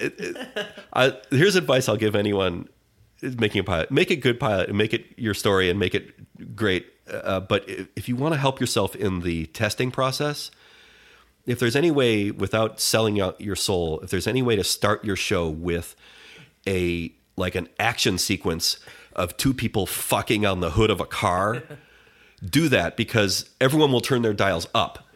So then when they start turning them down, they're starting from like 100. Right. We're just like dogs. We like movement and sex. We like, bright colors, action, movement, and sex. Let's talk about Community. So, okay. Excuse me. How'd you get hired for Community? I had worked on, I had a couple lean years after Malcolm in the Middle.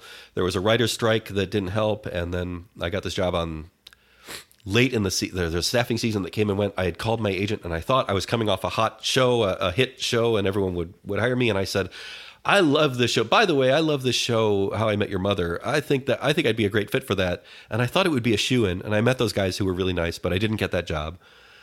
And then I had a lot of meetings that year, and nothing was coming through. And then finally, I got this job on The Winner. And sadly, they only made 6 episodes and got canceled.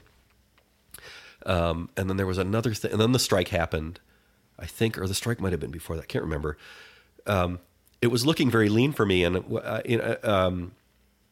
I did The Winner, and then I did another show that was called Single with Parents. That was an ABC show. It was famously canceled before it went into production.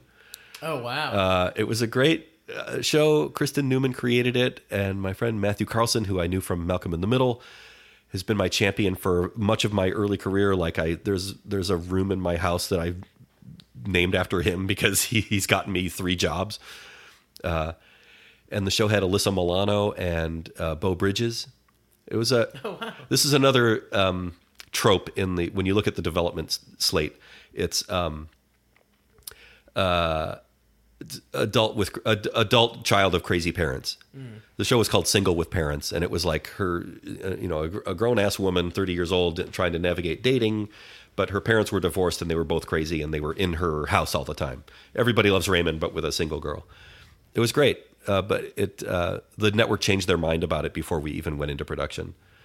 Anyway, and I had developed, I had an in at Nickelodeon. I had developed a cartoon for them that was a really cool project based on these books.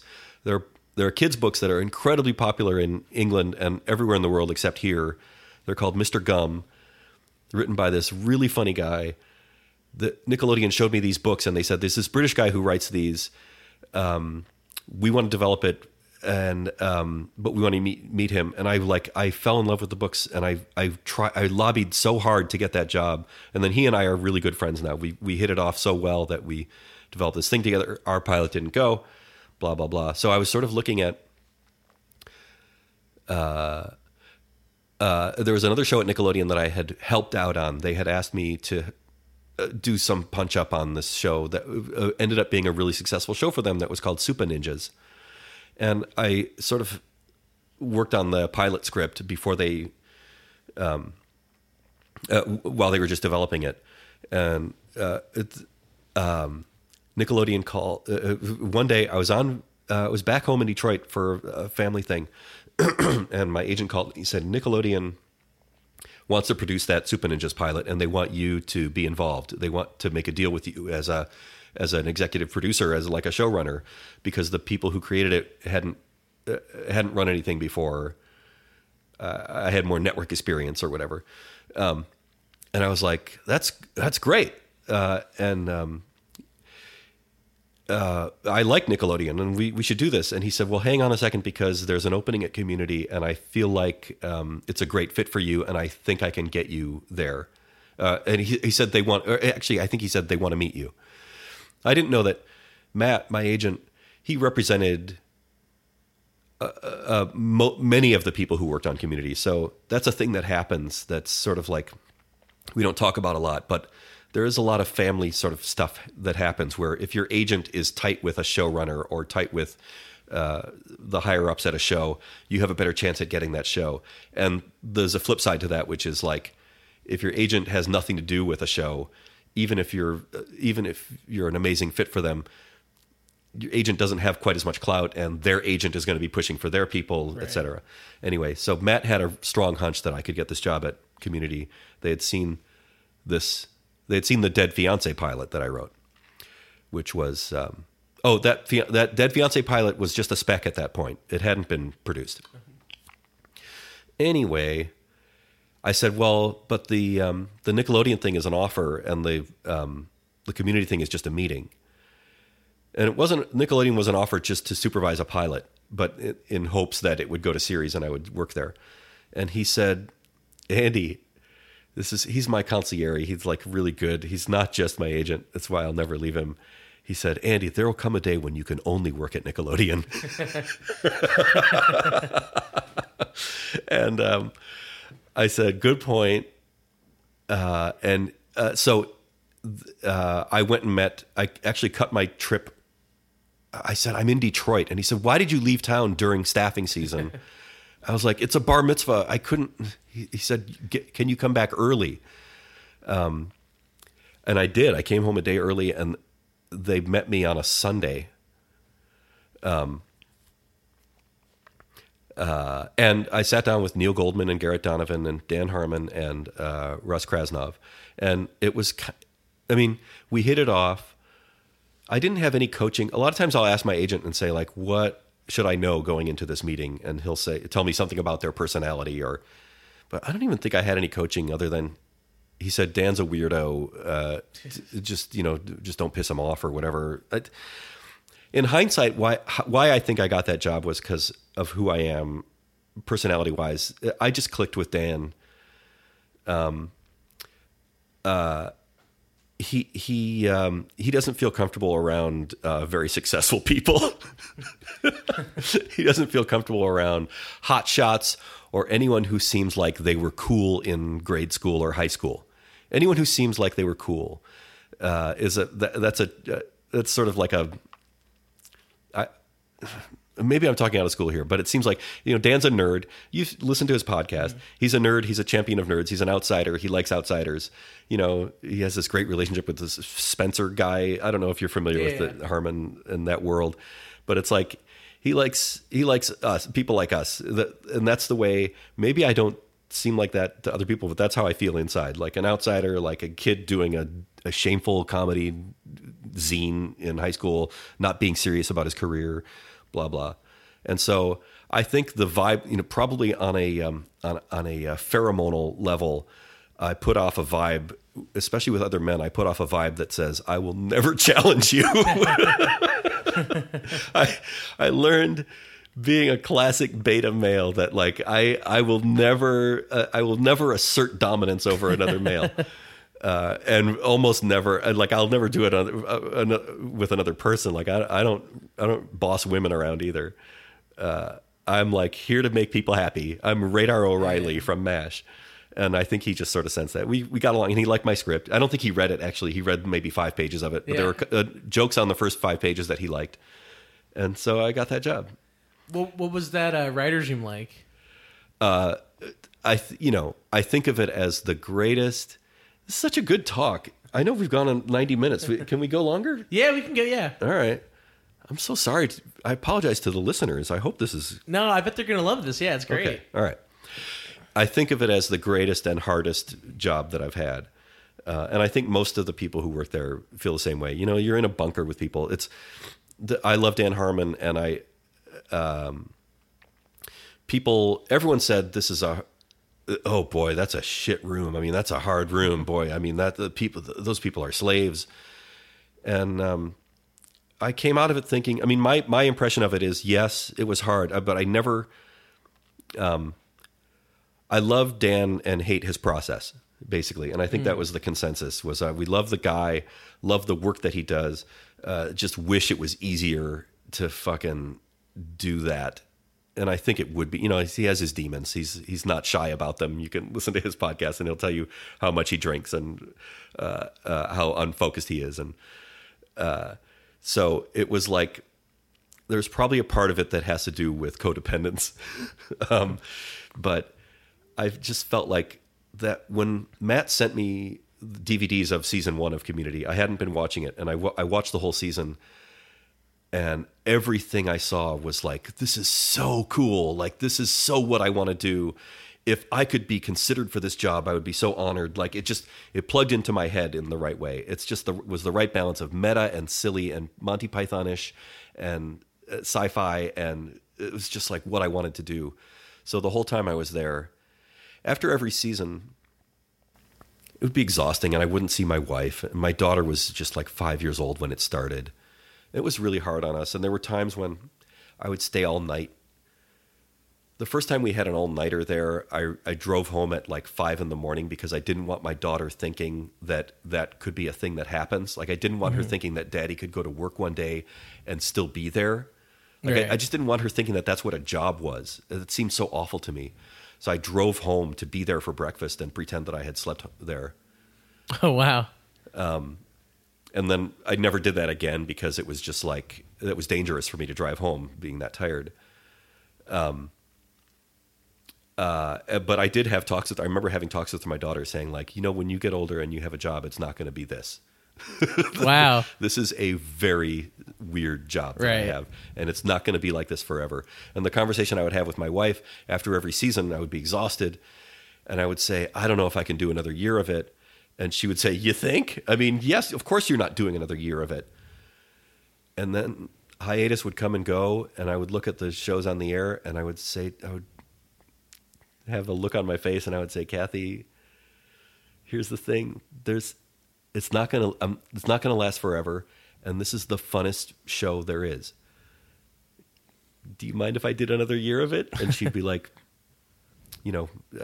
she wasn't going to say no. She loves me. But you asked what the room was like. It was there's one thing that happens, and this was true at Malcolm in the Middle as well.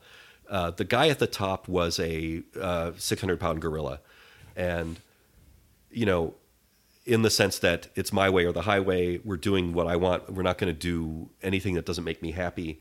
I'm that way with the studio as well as with the writers.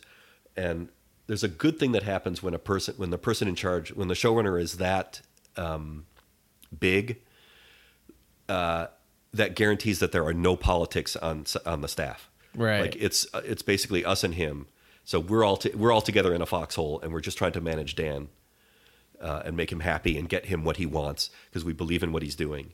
And there were people, and every year there were people who would leave. We'd hit the conversations we have with each other at the end of a community season were like, "You got another one in you?" And I'm like, "No way, I'm done." And it's like, I don't know. I think I might just do. You know what? You did 2 years. I can do 2 years. I remember Carrie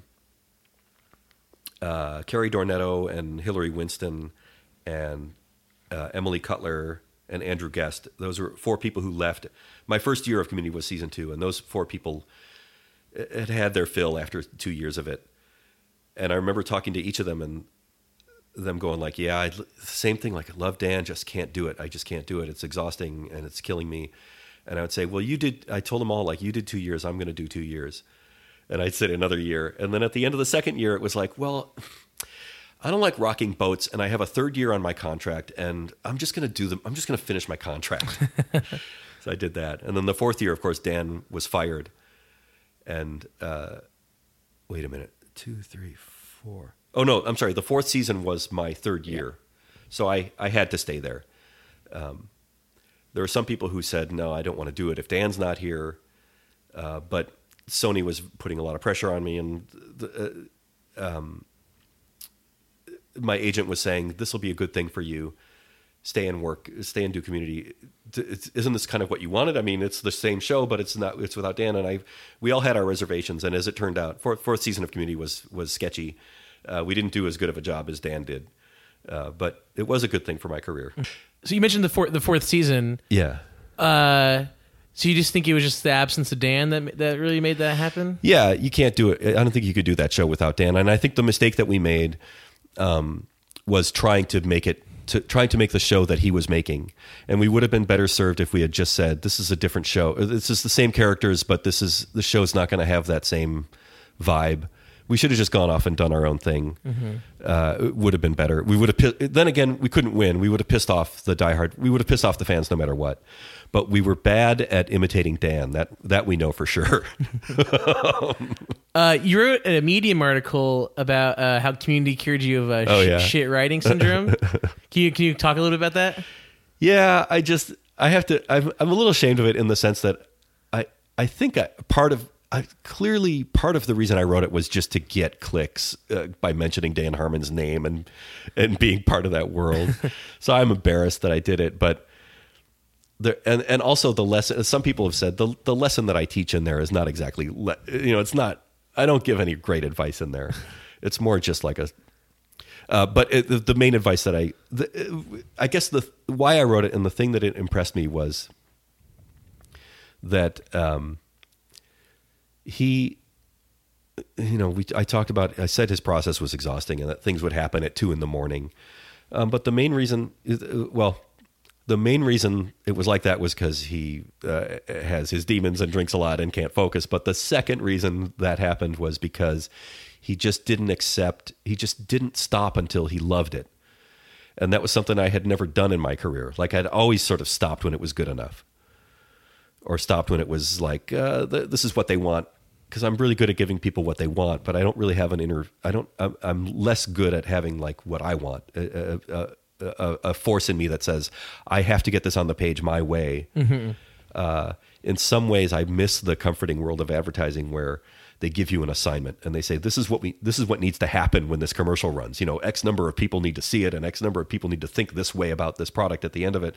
And I'm like, I can fill those boxes. It's harder to be like, what do you want to do? How do you want to entertain people? I've always struggled with that. Mm-hmm. And so that was the thing that impressed me. I've learned from everyone that I've worked with, and even the bad experiences have been so educational. And I just feel like one of the main things I got from Dan was just like, and I suppose, I don't know if this works for everyone. I mean, in the article, I made it seem like anyone can be a great writer if they just work hard. And it's probably not true. But if you have the main ingredients, you can always do better work by pushing yourself harder. Mm-hmm. It's just we usually don't.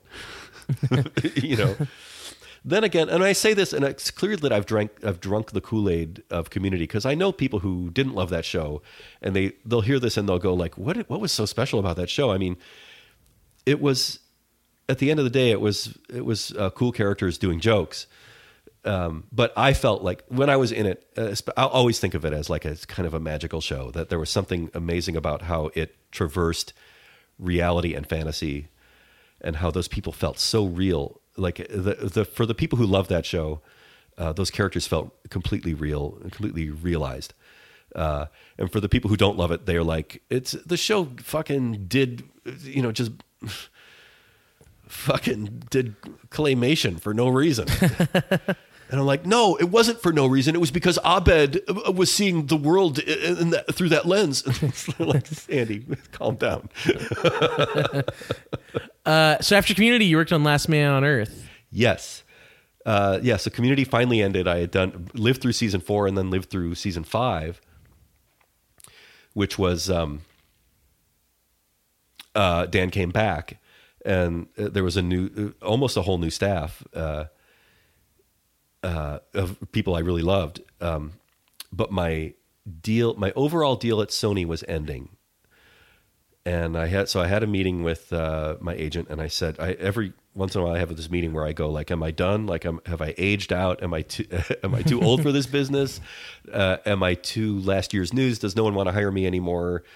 please tell me when I'm done, so I can try to get a job at Best Buy on the Geek Squad. And he said, well, your buddy Will Forte just sold this thing to Fox. You should call him. And Will wasn't exactly my buddy, but we had thought highly of each other, and he helped me get my start. I hadn't talked to him in years. And I said to Matt, like, I think I have an old email address of his. This can't be right. It's at Earthlink.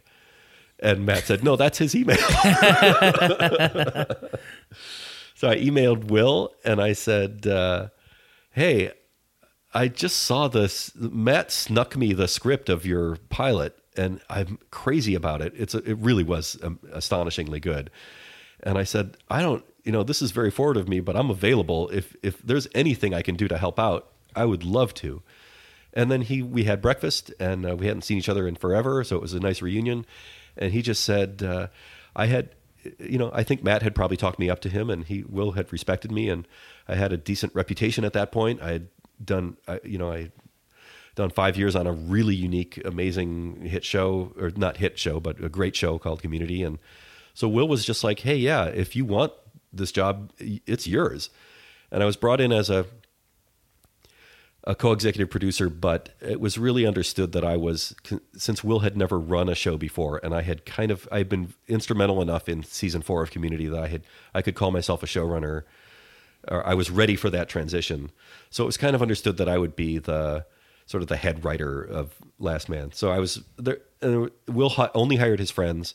Great room: Emily Spivey, Liz Kukowski, Tim McAuliffe, Eric Durbin, John Solomon, Dave Noel. These are all people who Will had worked with either at SNL or had been friends with since college, and so it was all friends of Will who worked there. I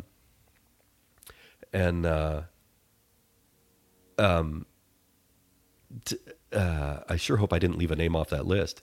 Matt Marshall, Kira Kalush. Anyway, if I left your name off, email me. But it was a great room, and everyone was very senior. And Emily and Liz had worked on great shows, and John was more of a director, but he had directed a lot of stuff at SNL. So everyone knew what they were doing, but I was the one who would take the meetings with the studio and the network and sort of be the point person. And then it was great. Will also has a frustrating process. Nothing like Dan Harmon's, but some similarity in that he doesn't stop until he loves it, and he'll go as long as it takes. But it's also, he just has he talks about this. He's a little bit OCD, and his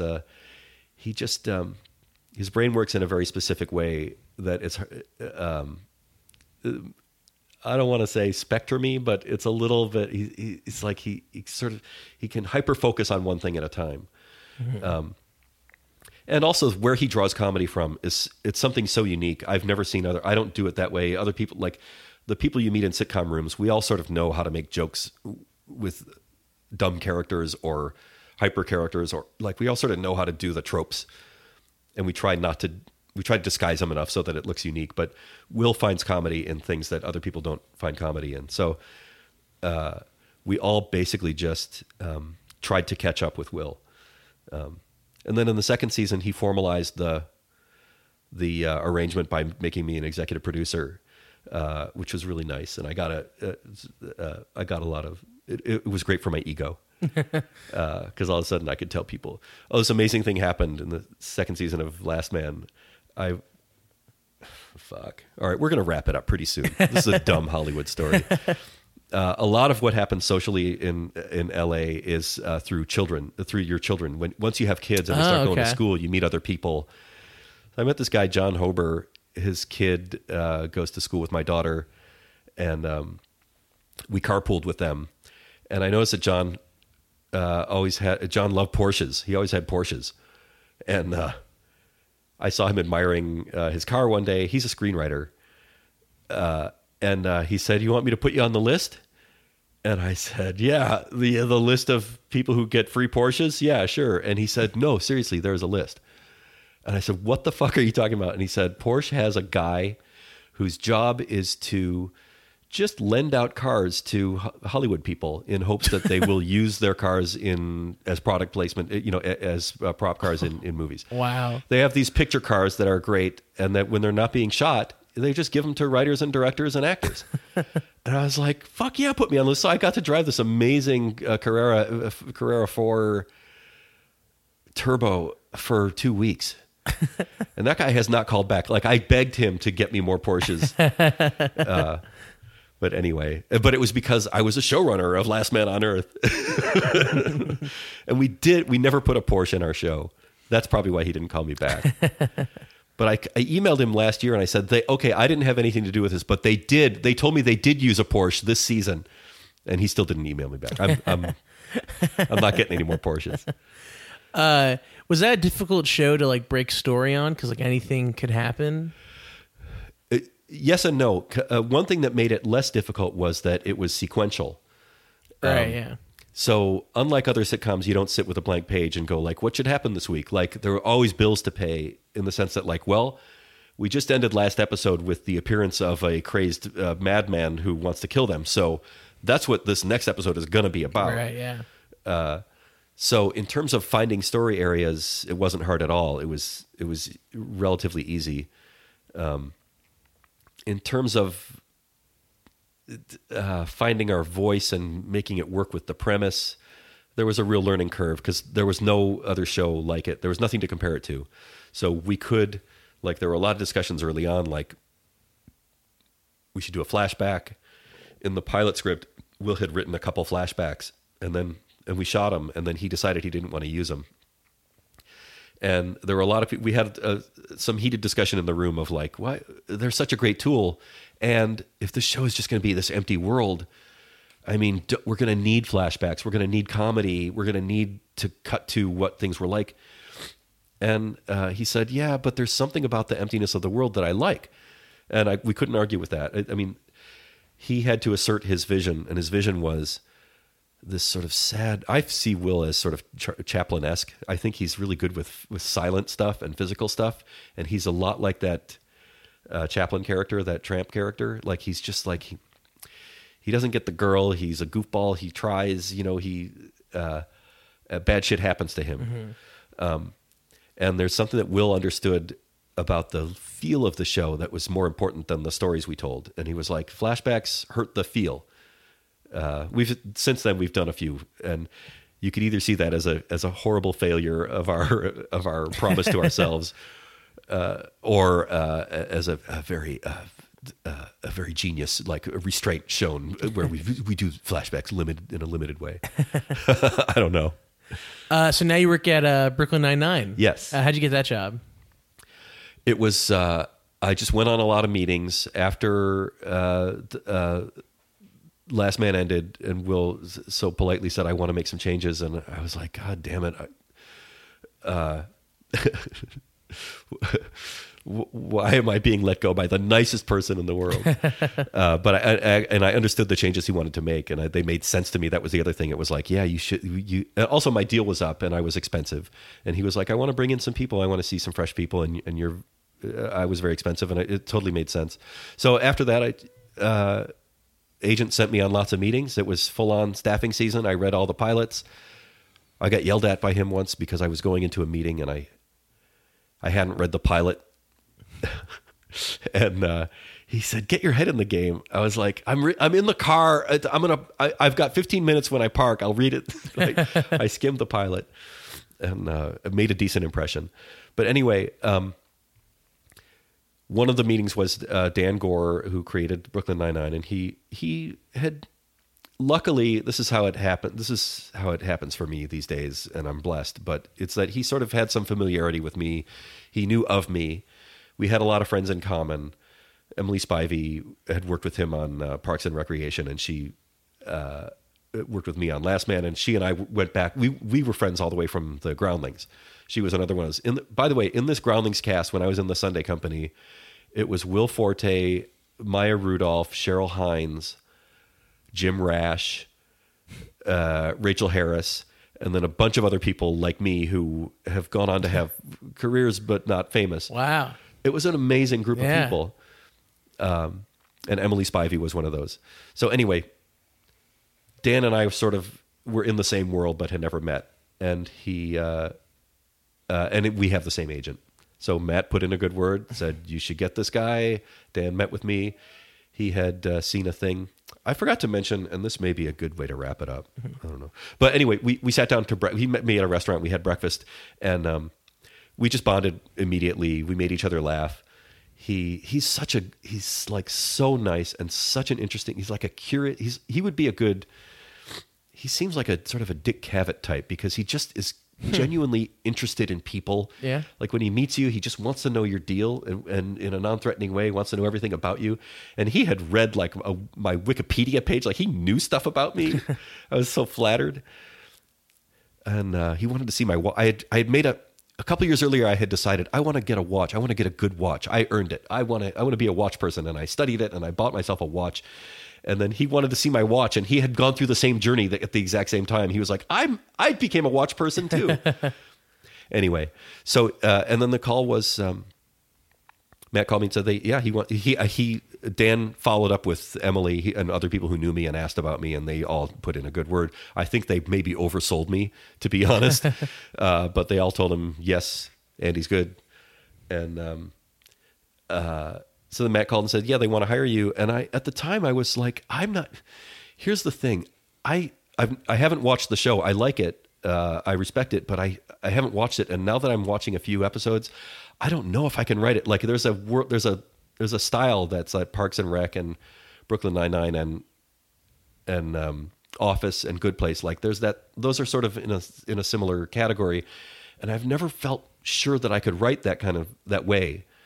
I don't know why. But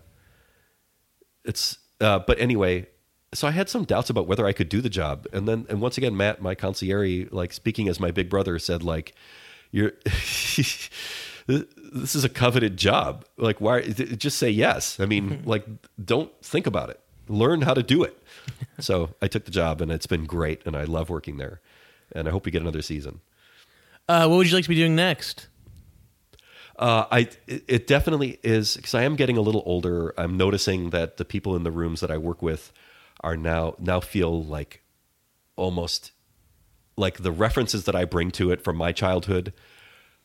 They weren't born when that happened. You know, the references that they bring to it from their childhood, I was in college. So I'm definitely feeling like I am getting sort of closer to that moment where it becomes Nickelodeon or I hate to shit on Nickelodeon. They do great work there, and I have friends who work on kids shows. So I'm not. I am shitting on it. Whatever. So I have a fear. I have a general fear that every TV writer has, which is like I may be aging out soon, and I don't want to. I love it. I have energy and enthusiasm for it. Unlike I'm not burned out, but I may be perceived as someone who's expensive and maybe not worth it. And so the next thing the mountain that I haven't climbed yet is I haven't gotten a show on the air. And so, I have to try. And I kind of crapped out in this development season too. Like I had asked them, they didn't want to let me develop. This is Brooklyn Nine-Nine is produced by Universal. And when I told Matt, like, yes, I'll take the job. Absolutely. But it's very important to me that I develop because I've been out of the game for a while. And the last thing I did was that pilot that didn't go. And I just like, I have to make my mark. And he said, okay, they'll give you permission to develop. And then I didn't this year. I was too busy at Brooklyn Nine-Nine and I didn't get anything going. So I have a couple irons in the fire now that are sort of not networky ideas that I'm working with my friends at Lord & Miller who produced Last Man. I love those executives and we have a great relationship and we've stayed in touch. And so I've pitched something to them that we are all very excited about, but we want to try to talk to actors before we go to networks with it. That's awesome. Yeah. Okay, so we're gonna wrap up with you giving your thoughts on a sketch idea I have. This is the segment we do at the end here. Okay, what is it? Lay it on me. Okay, so I was watching The Killing, like the old AMC show. Yeah. And the weather's always really shitty. It's like it's in Seattle. It's always raining, or it's like snow. Yeah. I think it was snowing in a couple episodes. Right. So I thought of a sketch where a lead detective keeps pushing off an investigation because it's like cold outside. Yes. So it's like witnesses describe the murder, and like his partner's asking like good questions. But the lead detective just like was always like, but what's it like outside right now? And then like tries to push it off. Yeah. So that's I love that sketch. cool. I don't know. It doesn't feel quite. I don't know if I don't know how it would do. It does feel like it needs a. I love the idea. I just love him going, just like sort of pulling back the curtain and looking outside. They're like, to me, it's sort of like someone going like, "We need to check that crime scene," and he's like, "Yeah, I don't know. Could it be tomorrow?" Yeah. I think it's like, what does a forecast say? I think I think we might get it maybe partly sunny tomorrow, because I don't want to look at this. Look at this. I'm not going out in this. Or Yeah. but all the evidence is washing down the street. He's like, Right. yeah, well, maybe they should have been smarter about what evidence they leave then. Yeah. If they want me to discover them. I really like that. All right. Awesome. Anything you want to plug? Brooklyn Nine-Nine, Last Man on Earth. No, just keep watching comedy. We're in a golden age of television. Yeah. I hope it doesn't stop. Yeah. Yeah. All right. Thanks for coming on the show. Thanks for having me. You got me to talk you got me to talk a ton, and I loved it. Oh, it was great. Yeah. Thanks.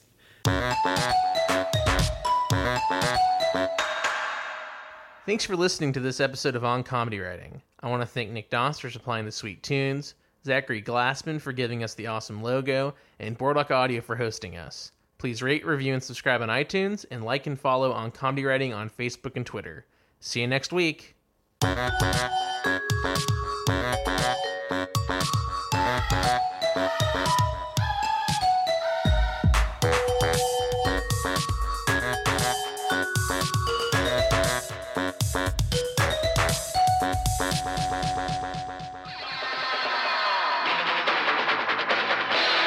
This has been a Boardwalk Audio podcast. For more information and shows, visit boardwalkaudio.com. Don't forget to rate and subscribe now.